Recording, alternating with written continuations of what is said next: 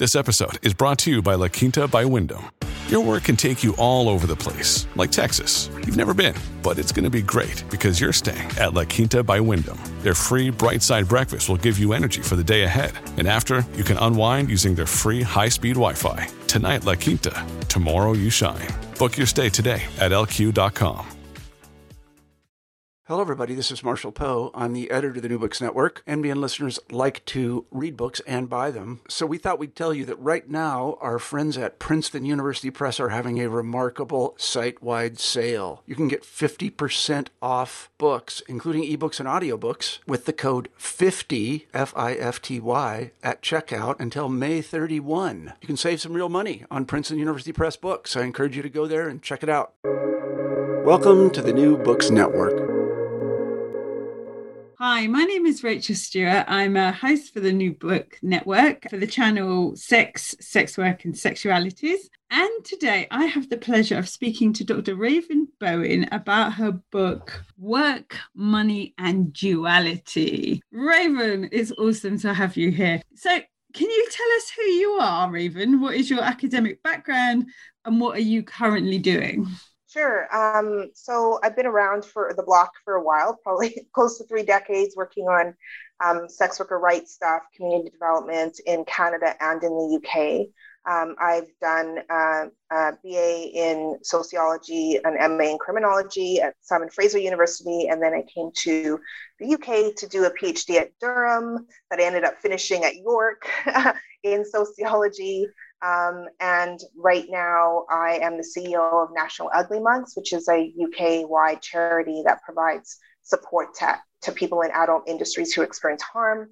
And we run a national reporting and alerting mechanism and checker tools and those kinds of things to make sure that those populations are safe. Okay. And for the listeners, we'll pop in a link to National Ugly Mugs in the blurb that accompanies this. So, I've just finished reading your book. It was awesome. I really enjoyed it. A very important book. The introduction is really important because you tell us at length about what this book is not. Can you tell the listeners what the book isn't? Yeah, and that was really important to open it that way because, we see sometimes when research and other media and other, entities draw attention to populations within sex industries, sometimes that has really dangerous effects and negative effects on those populations. So I wanted to make sure that by talking about people who live dual lives and inserting their experiences into our discourse, that it's not an opportunity for a witch hunt. It's not an opportunity to, look for individuals who you might think are doing something else on the side and try to investigate their lives. It's not a population that I'm putting forward in the ways that I am in order to be targets of some gaze that, will affect their life chances and their abilities to survive. Okay. So we've explored what the book isn't. What is the book? What is the book doing? Sure.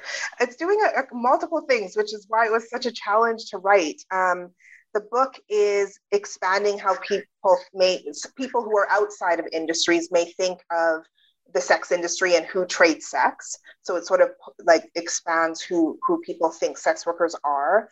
It speaks back into some of the research that defines sex work involvement and exiting as binary.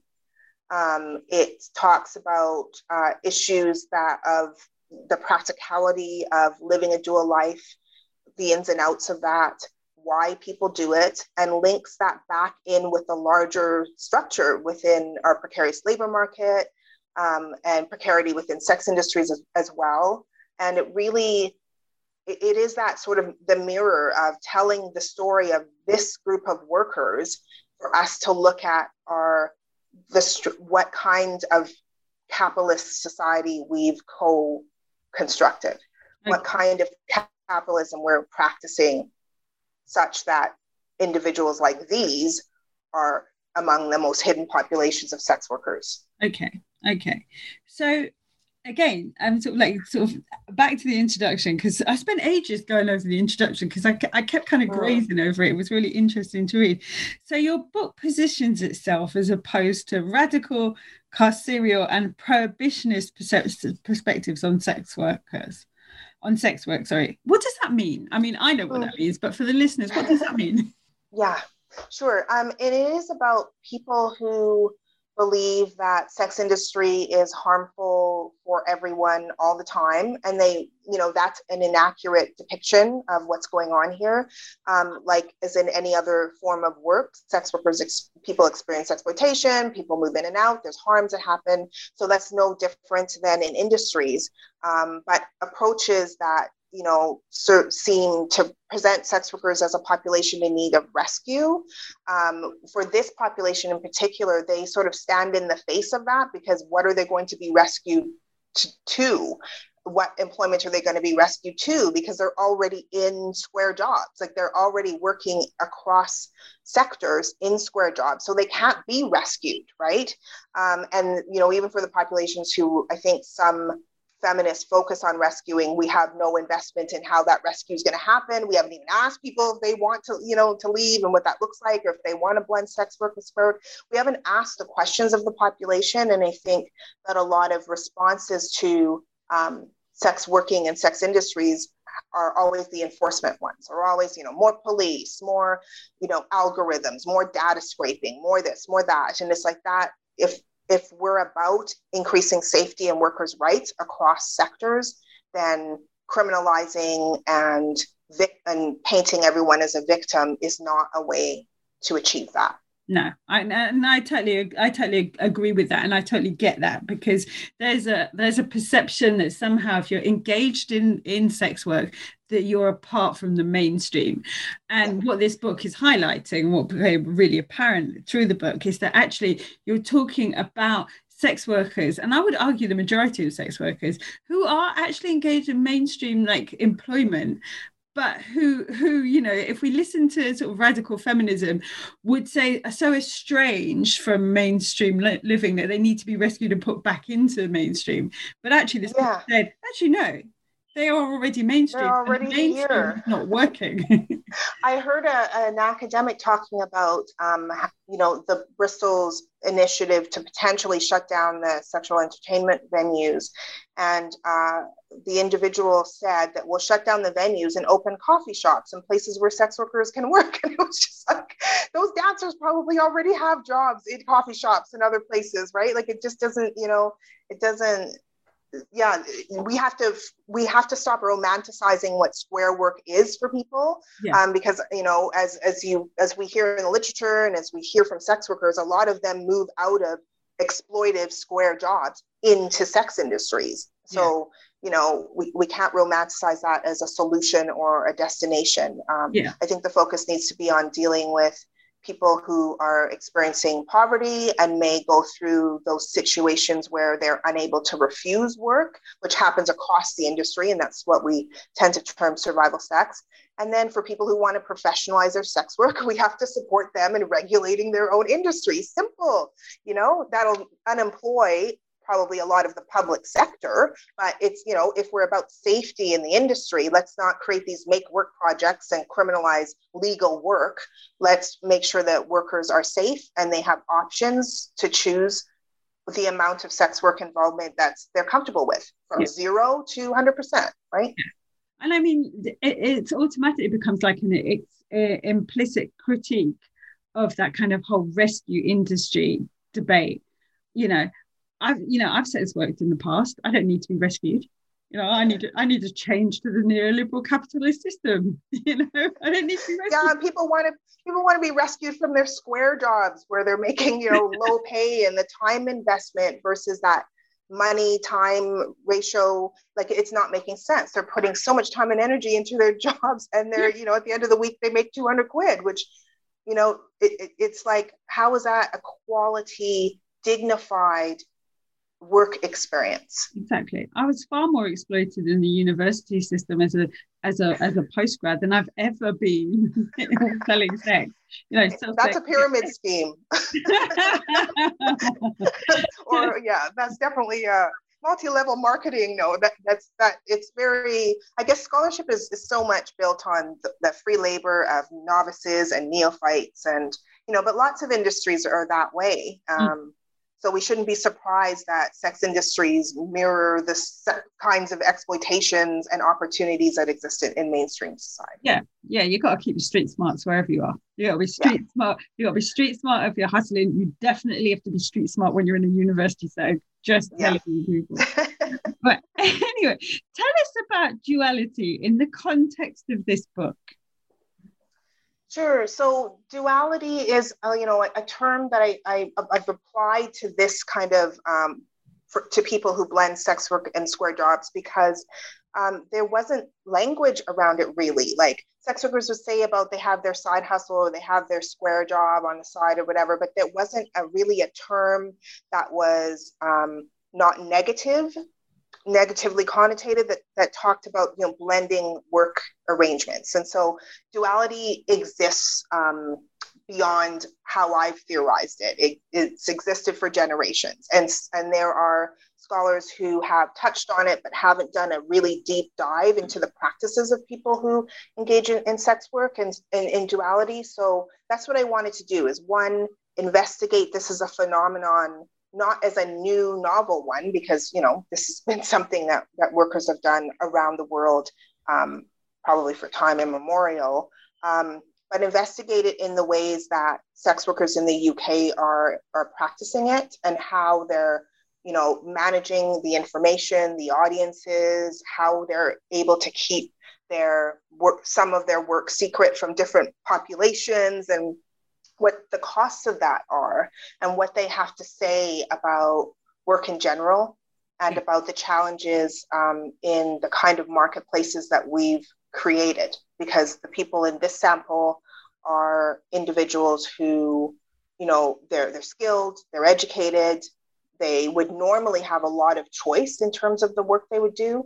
The majority of the population are white, the majority are female, and they find themselves with really fragmented work opportunities. And so they had to fill the gaps by engaging in sex work and supplementing income that way, in order for them to have any sense of stability and any opportunity to build a life. Because this is beyond subsistence, right? It's beyond eking out one bread and butter. It's, some people aspire to more than that in their lives, and they thought that getting an education and getting into the mainstream society would afford that, but it doesn't. And we've made it so. Yeah. I mean, and also as well, this book really, for me, it kind of built on some existing literature, one of which was really obvious. So like, sort of Bernstein, Intimately Yours, sort of like, white sort of middle class women in the American West Coast who couldn't actually, get the stuff that they needed, with their qualifications. So professionalized an area of sex work. But it also made me think of a sort of sociologist from the 1970s who talks about the economics of makeshift, and that sex work has been sort of like a go-to for not even marginalized women, but women experiencing precarity for generations. Yes, absolutely. One of the toolbox. And actually what we're experiencing here is a kind of, that sort of return to business as usual. Like, so the welfare state, that kind of sort of Fordist Keynesian thing was the exception. And now we're going back to business as usual, when actually you need to have like all these different sort of things ticking over just to be able to to be able to get to where you're going. And this book, I believe, really feeds into that. It kind of like says, what, we're going back to what we always have been, which is people do different things. Yeah. And that is like the dual labor market as well. Like that idea that, some populations had open-ended contracts and severance pay and family wages, and they could support their families, have a bank account, and take the kids on holidays all at the same time. And then there were these populations in other areas of the labor market that always had to blend multiple informal, maybe sometimes criminal work. Like I think of people even in my own family who work their mainstream job, go home, eat dinner, and then go back out to their evening part-time shift. My brother does that. Like, my younger brother, he does that. I think he has 3 jobs right now because he's, buying a house in Toronto. So that's what he's doing. And so I think there's lots of population who side hustling is not new to. And side hustling includes legal work, such as sex industry work for some populations. Yeah. Yeah. And I mean, I think that's really important to think about as well. Like for some populations, and I think it's Fantoni talks about this, and she talks about, precarity has been has been standard for people forever. But when it starts to affect sort of like white middle class men, all of a sudden it becomes an issue and becomes talked about. But there's more than that, isn't it? Like my experience, I come from a sort of like a traveler background, and I've talked about that quite a lot. But we have a job because the job is a shield. Oh yeah. The job sort of like is an explanation of what it is that you're doing. You'd never earn enough money to live on that job, but it's something you can hold up to kind of keep, prying eyes away. Off-street workers who I've known over the years, and especially folks who are parents, they would always keep a square job. You need the paper trail, you need access to, assistance, you need access to a bank card, you need to be able to make a good account of yourself.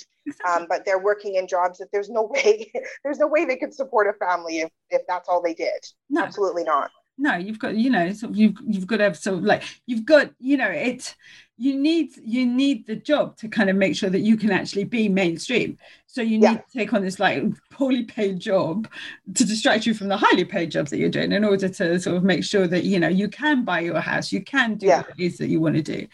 And the great thing with duality is that it doesn't force people to over rely on one job or the other. Yeah. So that, they can always back away, take less shifts or take more shifts or whatever it means for them. That's why I use that embedded eternity symbol about that equilibrium. It is that balance, and it is flowing between, practices of, maybe you're doing a bit more square work and a little bit of sex work on the side, or maybe sometimes it's more equal time, or maybe you're doing more sex work than square work at times, but it flows. Like, it's definitely not a static thing.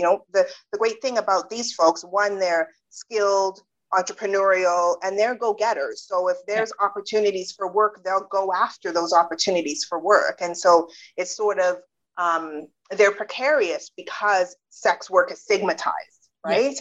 And so for them, they would absolutely lose everything. They would lose standing in both realms. They could lose both jobs. They'd lose their future. They could lose family and personal relationships and all of that. So that's what makes it precarious. But these folks are, in a good economy, they're doing pretty well. So they're able to, draw on sex industry work and square work for the emergencies that come up for them. They're able to save money to get on the property ladder. And then they're able to do more long-term, lifestyle, social advancement, class advancement, social mobility stuff with doing sex industry work or square work on the side.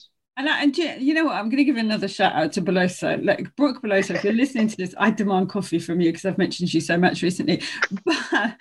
But she describes something really interesting. She calls it whole myopia. She says it's an affliction that only affects like feminist movements, and it's like that somehow like sex work is placed outside the capitalist system. Like. Yeah.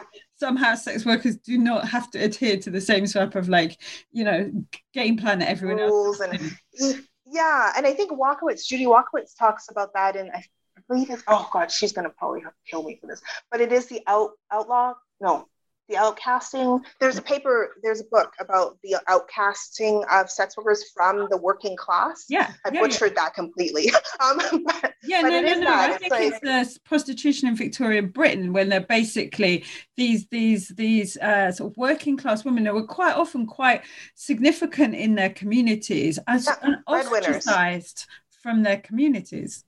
Yeah. Absolutely. And the thing too is that these folks contribute to homes and economies, and, they invest in their families and loved ones so that, they accumulate wealth so that can be carried on. There's one person in the book, her name's Joy, and she had to make, I think it was £20,000 in 9 weeks or something like that. So she hustled in her mainstream job and in sex industry to get that money for her child's tuition so that her child could go through school and leave without debt. She ended, this sort of poverty or debt bondage in her family for a generation. Can you imagine leaving the PhD, leaving school without debt? Like, I don't know what that would be like myself.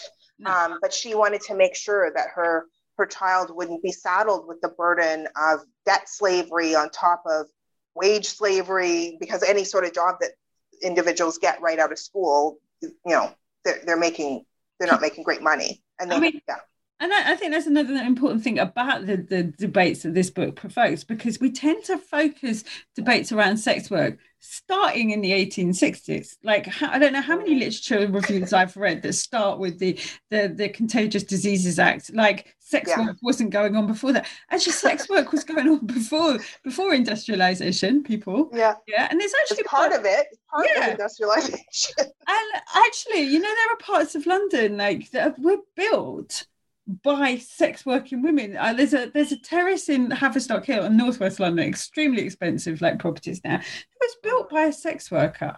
And it's like when you look at the history of like sort of areas, like if you live in London, like Maida Vale was where mistresses of rich men in St John's Wood would live. This is a thing. This has happened in the past. But what's happened is we've had this kind of like this kind of just this crushing of the narrative, since 18. Yeah, sex workers are part of like nation building. They're part of, when you think about when Europeans came, because I was born in the UK, but I grew up in Canada. So a lot of my politicization and experience of the UK comes from living in Canada and seeing what's happened there. And where we look at, in Vancouver in particular, Gassy Jacks and all of these like, pubs and brothels and, supper clubs where who do you think worked like in these places? Or what's her name? There's she'll come to you. Because Barbara Brents co-wrote a book, State of Sex. And there they talk about, the surface jobs in the mines and then how women were working there, but they were also working in brothels. And they're like, it is being enterprising, being resourceful and getting the resources that you need to support your family in whatever context is being presented to you, right? Yeah. And so sex workers today living in duality is no different than sex workers generations ago who were doing multiple things, right? Yeah. Exactly. So it's almost like kind of like, let's step aside from this, this feminist debate. So tell us about the theoretical approach that this study took. Yeah, that was this interpretive phenomenological analysis, which is really fancy, but it is this phenomenology. It's like I looking at duality as this is a social phenomenon. And it's both a methodological approach and a theoretical approach. So it is that idea that you ask these open-ended questions, you do the prompts as we normally would do, but you support the contributor or the participant in interpreting their own behavior. So they're not just telling you what happened to them or why they're doing this or whatever, but it is that they're reflecting on how that behavior affects or is affected by the context, right? And then in the analysis bit, there were times I was warned by my committee to try not to do this in places where it didn't fit, but because I didn't want to share the tips and strategies of people living dual lives, but I wanted to share their insights. In the analysis for IPA, I pulled out the activities from the insights so that there are times in my coding I could look for their reflection of keeping secrets and not, necessarily all the strategies around managing information. So I share some of it, but without revealing the strategies that keep people safe, because that is one thing that as researchers and others who share stories and report on sex industries, we have to really be careful about what the impacts of what we share is going to have on the populations. And because people just trusted me in ways that, I've been doing all kinds of different research studies over the years. And this is the population that you're not going to just find, right? Like you can find them, but they're hiding from you, right? So it's not like, they're they're an easily accessible population, and they have so much at stake to speak about their experiences. So I just felt I had to be so careful with what they said and share it in ways that they can't be invisibilized, but also respect the ways that they don't want to be seen. Yeah. But also as well, like in a sort of environment where, you know, sort of like criminalization of sex work means that sex workers cannot come together and work together, you know, to share the information that people give you in a way that protects the sharer, but also gives information, useful information to the other members of that community. Exactly. Really, really important, you know. Yeah. Really. And this book was primarily written for sex workers. Like, there are lots of audiences that it would land, but just it's an interpretation of the experiences that people shared, and sex workers may take this and, you know, deconstruct it. They may challenge some of it. They may want to, you know, explore other parts of it, but it is about this is another way that we can argue for rights, for recognition, for safety, for ending criminalization that is based on only sex workers that we can see, that all of these policies and practices to police and monitor and eliminate sex industries will have huge, huge ripple effects on people. And yeah, it's just, I'm hoping that I introduce, through the insights of these contributors, new ways for us to argue for fairness, for equity, and for sex worker in civil participation in policymaking and lawmaking and occupational health and safety standards and all of those things. Yeah. Because it's really difficult for people who, you know, halfway through, part of them has access to resources and police protection and bank accounts and all this stuff, and the other half of them does not, like, depending on which persona they're operating within. And it's just they embody the conflict and those antagonisms, and they find ways to reconcile those things. But it's a really challenging way to work. Yeah. And they make no qualms about that. Like, it's a very challenging thing to maintain. Yeah. You use a phrase that I've come across before, but was not entirely sure I knew what it meant until I read this book, all right? And I want you to explain it for the listeners. It's dolly mop.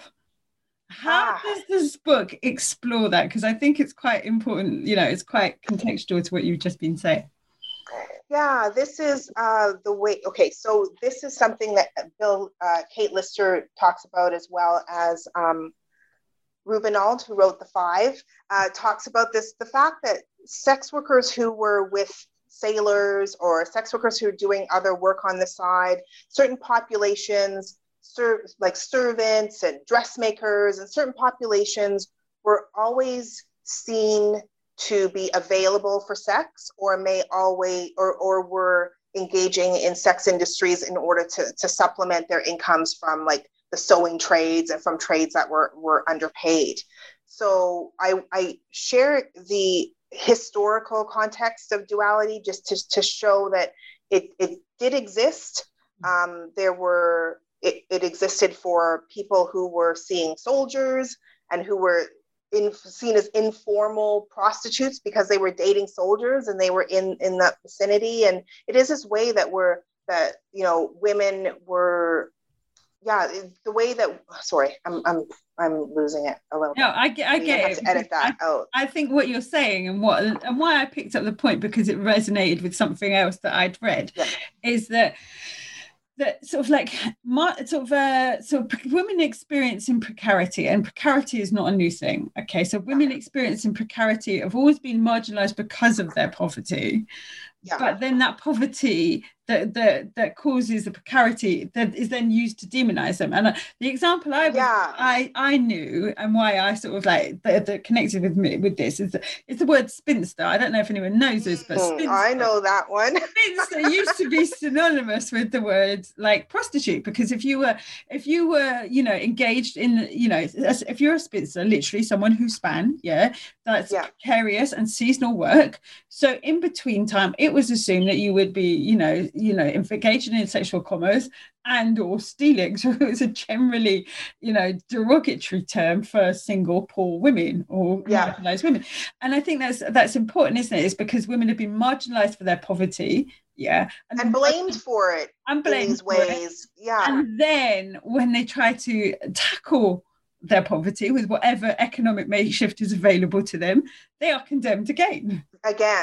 So it's this double condemnation of, but what's really sickening about it is that we gendered the workplaces in ways that women wouldn't have full-time, well-paid jobs, right? Like we've created these sort of oppressions and these different ways of valuing people's work and labor and bodies in ways that certain bodies weren't valuable and certain ones are, right? And so it is that it's like they're damned if they do, they're damned if they don't, they're damned if they innovate, they're damned if they don't innovate. There's no way out. Yeah, exactly. And it takes it back to that discussion about why this book isn't sort of carceral, or is opposed to radical and carceral and prohibitionist perspectives, because actually this conversation we've been having about since the 1860s, where women who were experiencing poverty try to address their poverty, then instead of the poverty being an issue, what became the issue? And feminists, they need to take the responsibility for this. Early feminist campaigners, instead of addressing the underlying social issues that quite often they were benefiting from, would address sex work rather than poverty. Yeah. Well, it's easier, and it's such a deflection on how we're all complicit in creating those labor markets and those environments that allow some to thrive and some to suffer, right? Exactly. And it's just a way of, even now when you hear prohibitionists, feminists talking about ending the sex industry, ending demand, it's like, can we deal with poverty first? Yeah. Can we make sure that, people who are in sex industries who really don't want to be, but are there because it's a source of income, can we deal with that first and then deal with labor rights? Like, why is it the first thing that we have to do is use enforcement tactics to eliminate industries, which eliminate also sex workers in various ways? Sex workers are being eradicated and harmed in ways that we see, in ways that we don't see. So it is that same, it's easier to target a population of people, right? So if the economy is going bad, it's either immigrants or people of color, or there's always somebody to blame. And I think that those strategies I don't think any of it's an accident. No, I don't think so either. I don't think so. And especially when there's so much money to be made out of rescue. So tell us about the sex industry work and square work continuum that the book discusses. Yeah, sure. So that was my way of mapping the practices. So when I was interviewing people, I asked them about how much work versus how much money they made versus their goals and intentions. So the continuum maps sex workers who are dabbling and supplementing the income in sex industries just a little bit, or in square work just a little bit, or sexiting so that they have goals to exit, but they're blending sex work and square work to fund those transitions.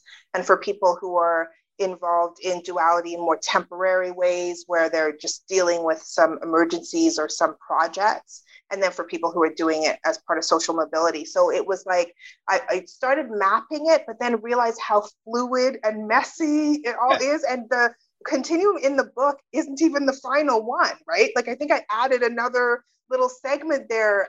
So that's the thing about, I've just created a framework for us to explore duality, not as an identity. Like, how people think survival sex workers are a population, but it's actually a condition. It's not a population. This kind of thing, it's that, these are practices at the intersection of sex work and square work. People may move about, may shift, may do a little more of this, a little less that, whatever, but there's still intention around it. There's still goals. Like, people who are supplement or dabbling are exploring a new workforce or a new workplace or a new industry, but there's intention behind it. So it's kind of separate than what Scambler 1999 wrote about in terms of bohemians, or people who are in it to just explore sexuality, because there are tons of people who do industry work to explore their sexuality. but specifically duality, I was focusing on people who had the underlying intention of making money. Yeah. And they were gainfully employed in both sex industries and square work. But then it's not to say they weren't also doing other things, like in school, on benefits. Like there were all kinds of things that people were doing in addition to this. But yeah, it's just a framework to sort of lay it out and see how we as researchers, how experiential folks can kind of work with it. And if they like it, keep it. If they don't, then maybe there's a new and better way of discussing all of those practices. I like as well the way that it sort of like brings into discussion, because this is like one of my biggest angst around people, who write about sex work, who's not engaged in sex work. It's almost like this sort of perception that on some level that sex work is generally anything other than survival. I had a journalist contact me a few weeks ago who wanted to talk about survival sex work, and I'm like, what do you mean by survival sex work? He's like, people that need the money to survive. Everybody needs money. Yeah. So what are you, a survival journalist? Are you being paid, or are you doing this for love? Yeah, you're doing this in a journal. And it's the same. Like my experience is like, I got to explore my sexuality because I didn't want to explore my poverty. Yeah. Poverty is deadly. Like, some people might want to, guard against that as much as they can, but we all do. And it's to varying degrees, because you could be a well-paid middle class or higher end industry worker, but in that moment, you need to break even. And entrepreneurs understand this. Until you break even, your survival. Sorry, but until you have your living expenses paid, your insurance, whatever it is in your life, or for people who, hey, they need their fix, because we're all functioning alcoholics and drug addicts around here anyway. And so until you get all of the, your medicines, whatever you do in your life, all your priorities, until you get all your priorities funded, you're a survival worker. Yeah. So for a freelance journalist should understand that better than anyone, I would think. But it is that there are some populations who aren't able to ever refuse clients, and aren't able to ever exercise choice around who they see and what they do and how they do sex work and how they do square jobs. Some populations never. They're in a perpetual state because of cycles of poverty and criminalization and stigma and all those things. But the idea of engaging in duality is to have a bit more power and more control. And workers in the book talk about being more selective about the jobs that they take and the work that they take, because they have other sources of income. And that is the ideal way to engage, not only in sex work, but to engage in work. Is to not have you're not to be a debt slave or a wage slave to one entity, right? Or to one source of income. Exactly. So can you tell us how the book deals with role transition? Yeah, that is something else, isn't it? It is because, all of us are moving in and out of roles, and that, based on what we're doing and work and home, and we have these really integrated and segregated skills, and we're presenting in different ways depending on what we're doing. So from student to mom or whatever, it's all different.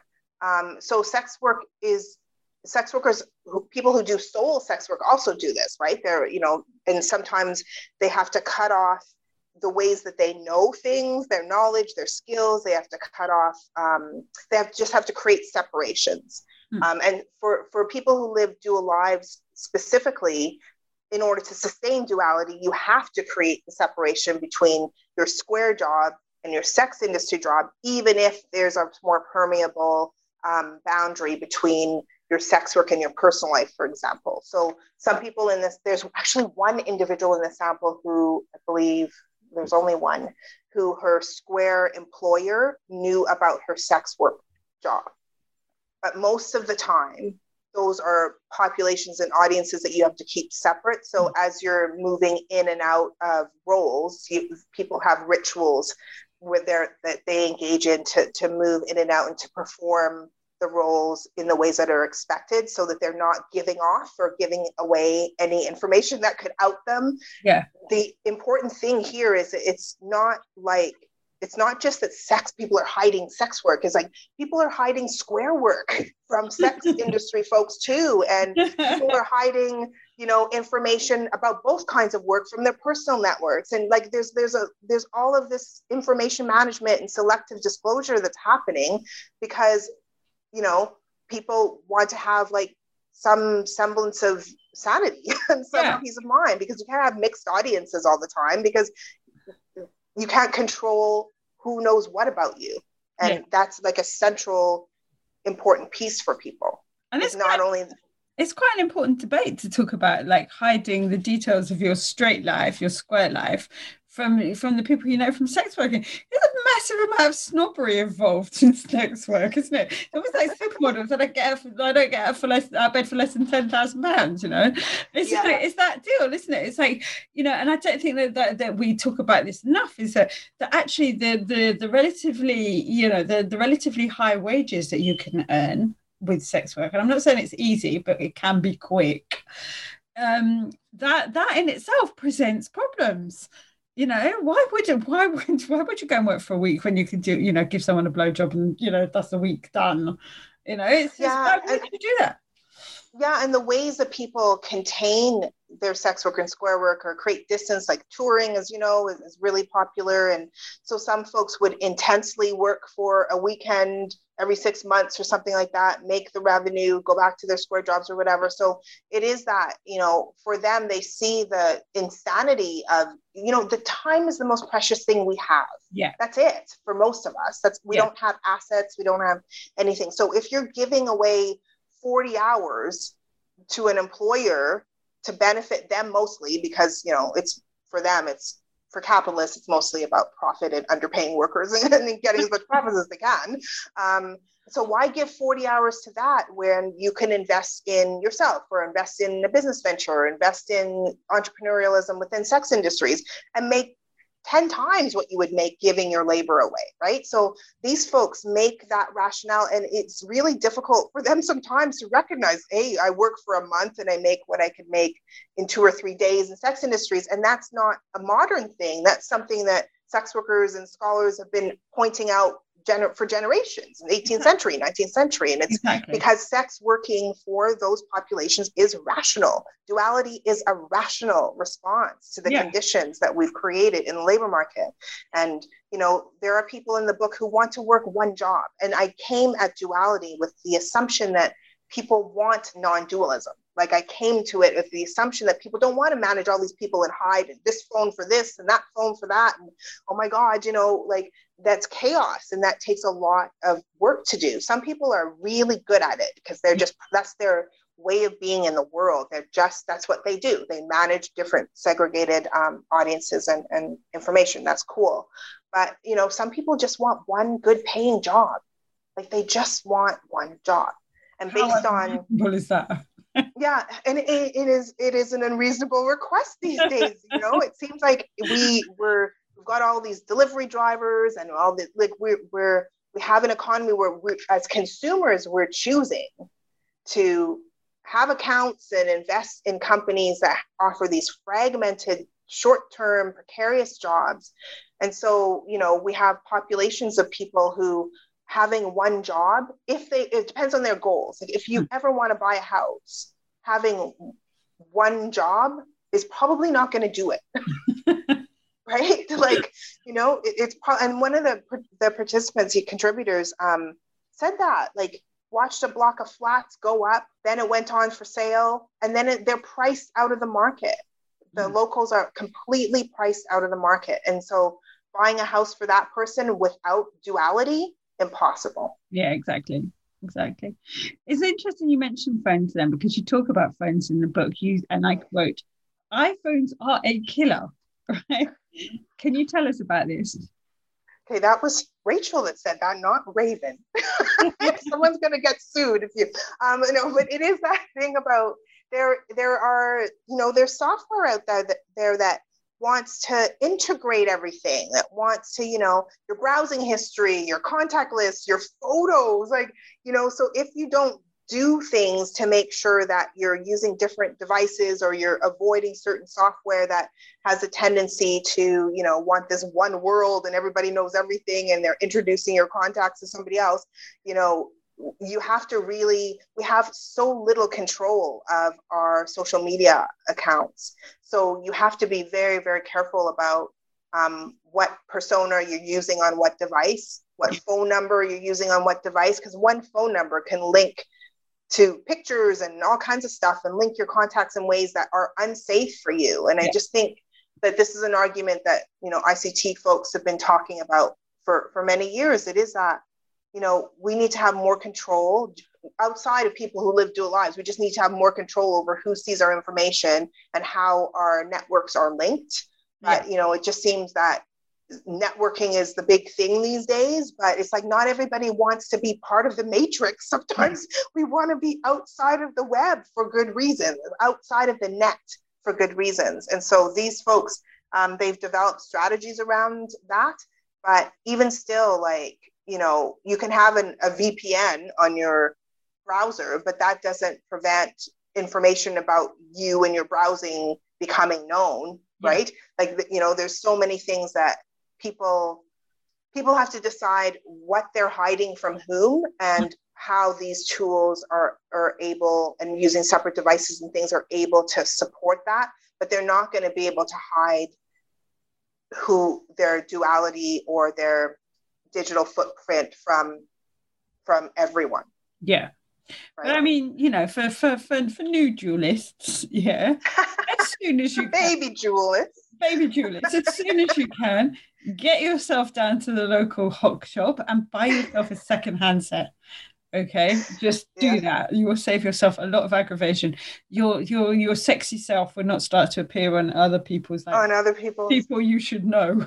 Yeah, and it's interesting because Swarm has a dial tone project for sex workers to provide that second phone, not only for, you know, not necessarily for managing duality, but for managing, just separating church and state, right? That, you know, you have your work phone and you have your phone, your personal phone, and just creating that separation because it's healthy. Like, we need digital detoxes. Like, we need to be able to step away from things. And as industry folks, like, I remember talking to a webcammer who every time there would be a notification ding, she would like have a panic. Like, it's just, you know, she would have a panic attack hearing like, you know, all the conversations and the notifications. At times it's just enough. And so it's quite to have that work, like, it is. And then you're always at work, which is part of the challenge with living a dual life too, is that sometimes for some of these folks, work really never ended. They would bounce between different jobs, doing both jobs concurrently sometimes, especially for folks who are working at home. You know, there's one woman who said that she works in her pants, and I had to, of course you do, like, you know. So tell us about how the book explores hierarchies and what it meant to the people you were researching. Yeah, this was something that the book was not intended to, or the research wasn't intended to explore at all. But it was something that came out because of the time frame of data collection. It was during the EU referendum, and there was a lot of sentiment around Britishness, nationalism, Europeans in, you know, the UK workforce, the impacts that people felt that was having. And so it was something that came through in some of the early interviews, and then I added it as a formal question to ask about impacts of Brexit, etc. But the population in the book are mostly white working class folks and white migrant workers to the UK. So the ways that they were discussing who was valued and who wasn't in the industry was based on Europeanness versus Britishness or UKness, or, you know, so that came out really, really strongly. And, you know, hierarchy is something that's been in the industry for years. Like, we've all been talking about stratification in different ways and which populations are valued more than others. But it was important for me to really highlight the ways that Brexit and those sentiments about Europhobia and anti-European sentiments affected how it restructured the sex industry so that, you know, the top of the hierarchy are white British. And if you were any deviation, including white migrants, then you were feeling the effects of not being seen as the most valuable population in industries, and just the interactions that people were having with their clients, of how the clients were proving up Britishness and how they were expected to prove up Britishness. And for white migrants in the sample, there's one in particular who just raged about this because, you know, she was told that she was the right kind of migrant, and, you know, those kinds of, you know, sentiments. And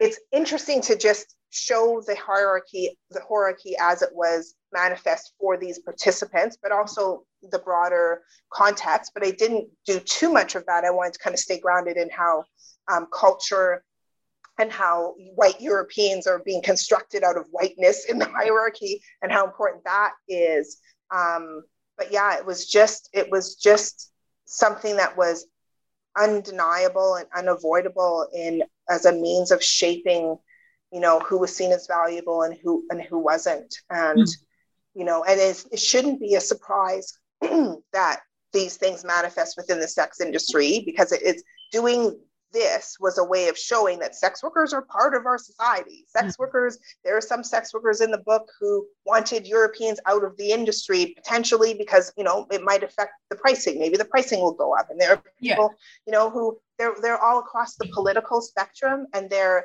embedded and affected and part of shaping our society and our, you know, values. And so seeing the reflection of our societal values around race among a sample of white sex workers, I thought was very intriguing.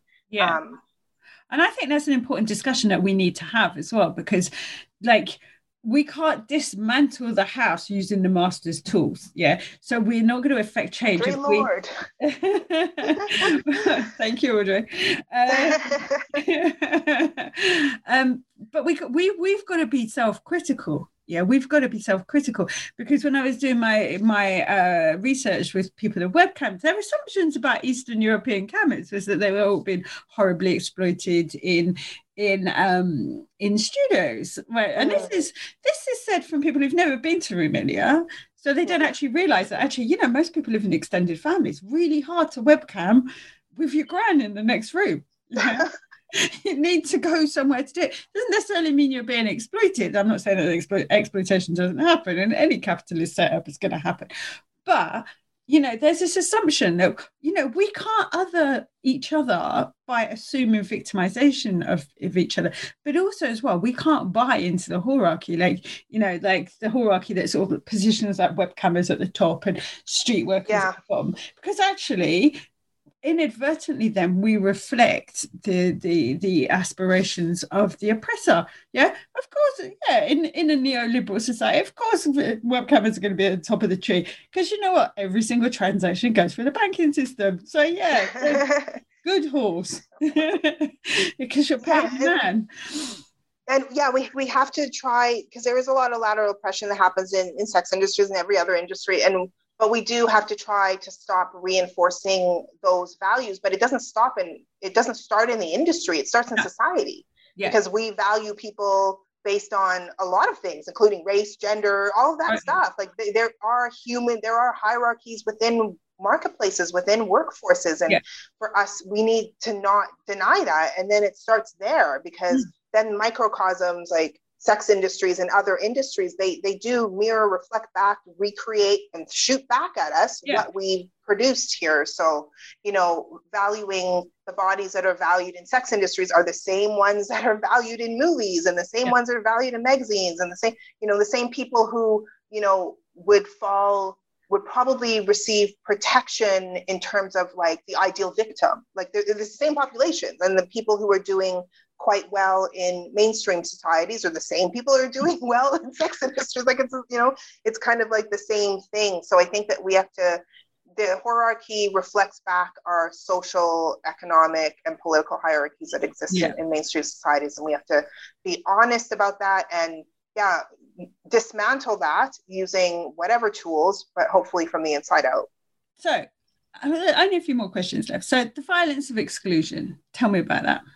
Yeah, and I think we kind of started talking about that, where it is that, sex working populations are not necessarily included in, policy initiatives or strategies that are supposed to improve safety, improve rights for populations. The tendency is to talk about sex workers and not with them. And we see that for generations and generations. And many of us have been working on sex worker inclusion for generations as well. And so it's really important that we hear from diverse populations of sex workers when we're crafting anything. And we, the royal we, as in policymakers and people with power to craft things, because we're going to create unintended consequences.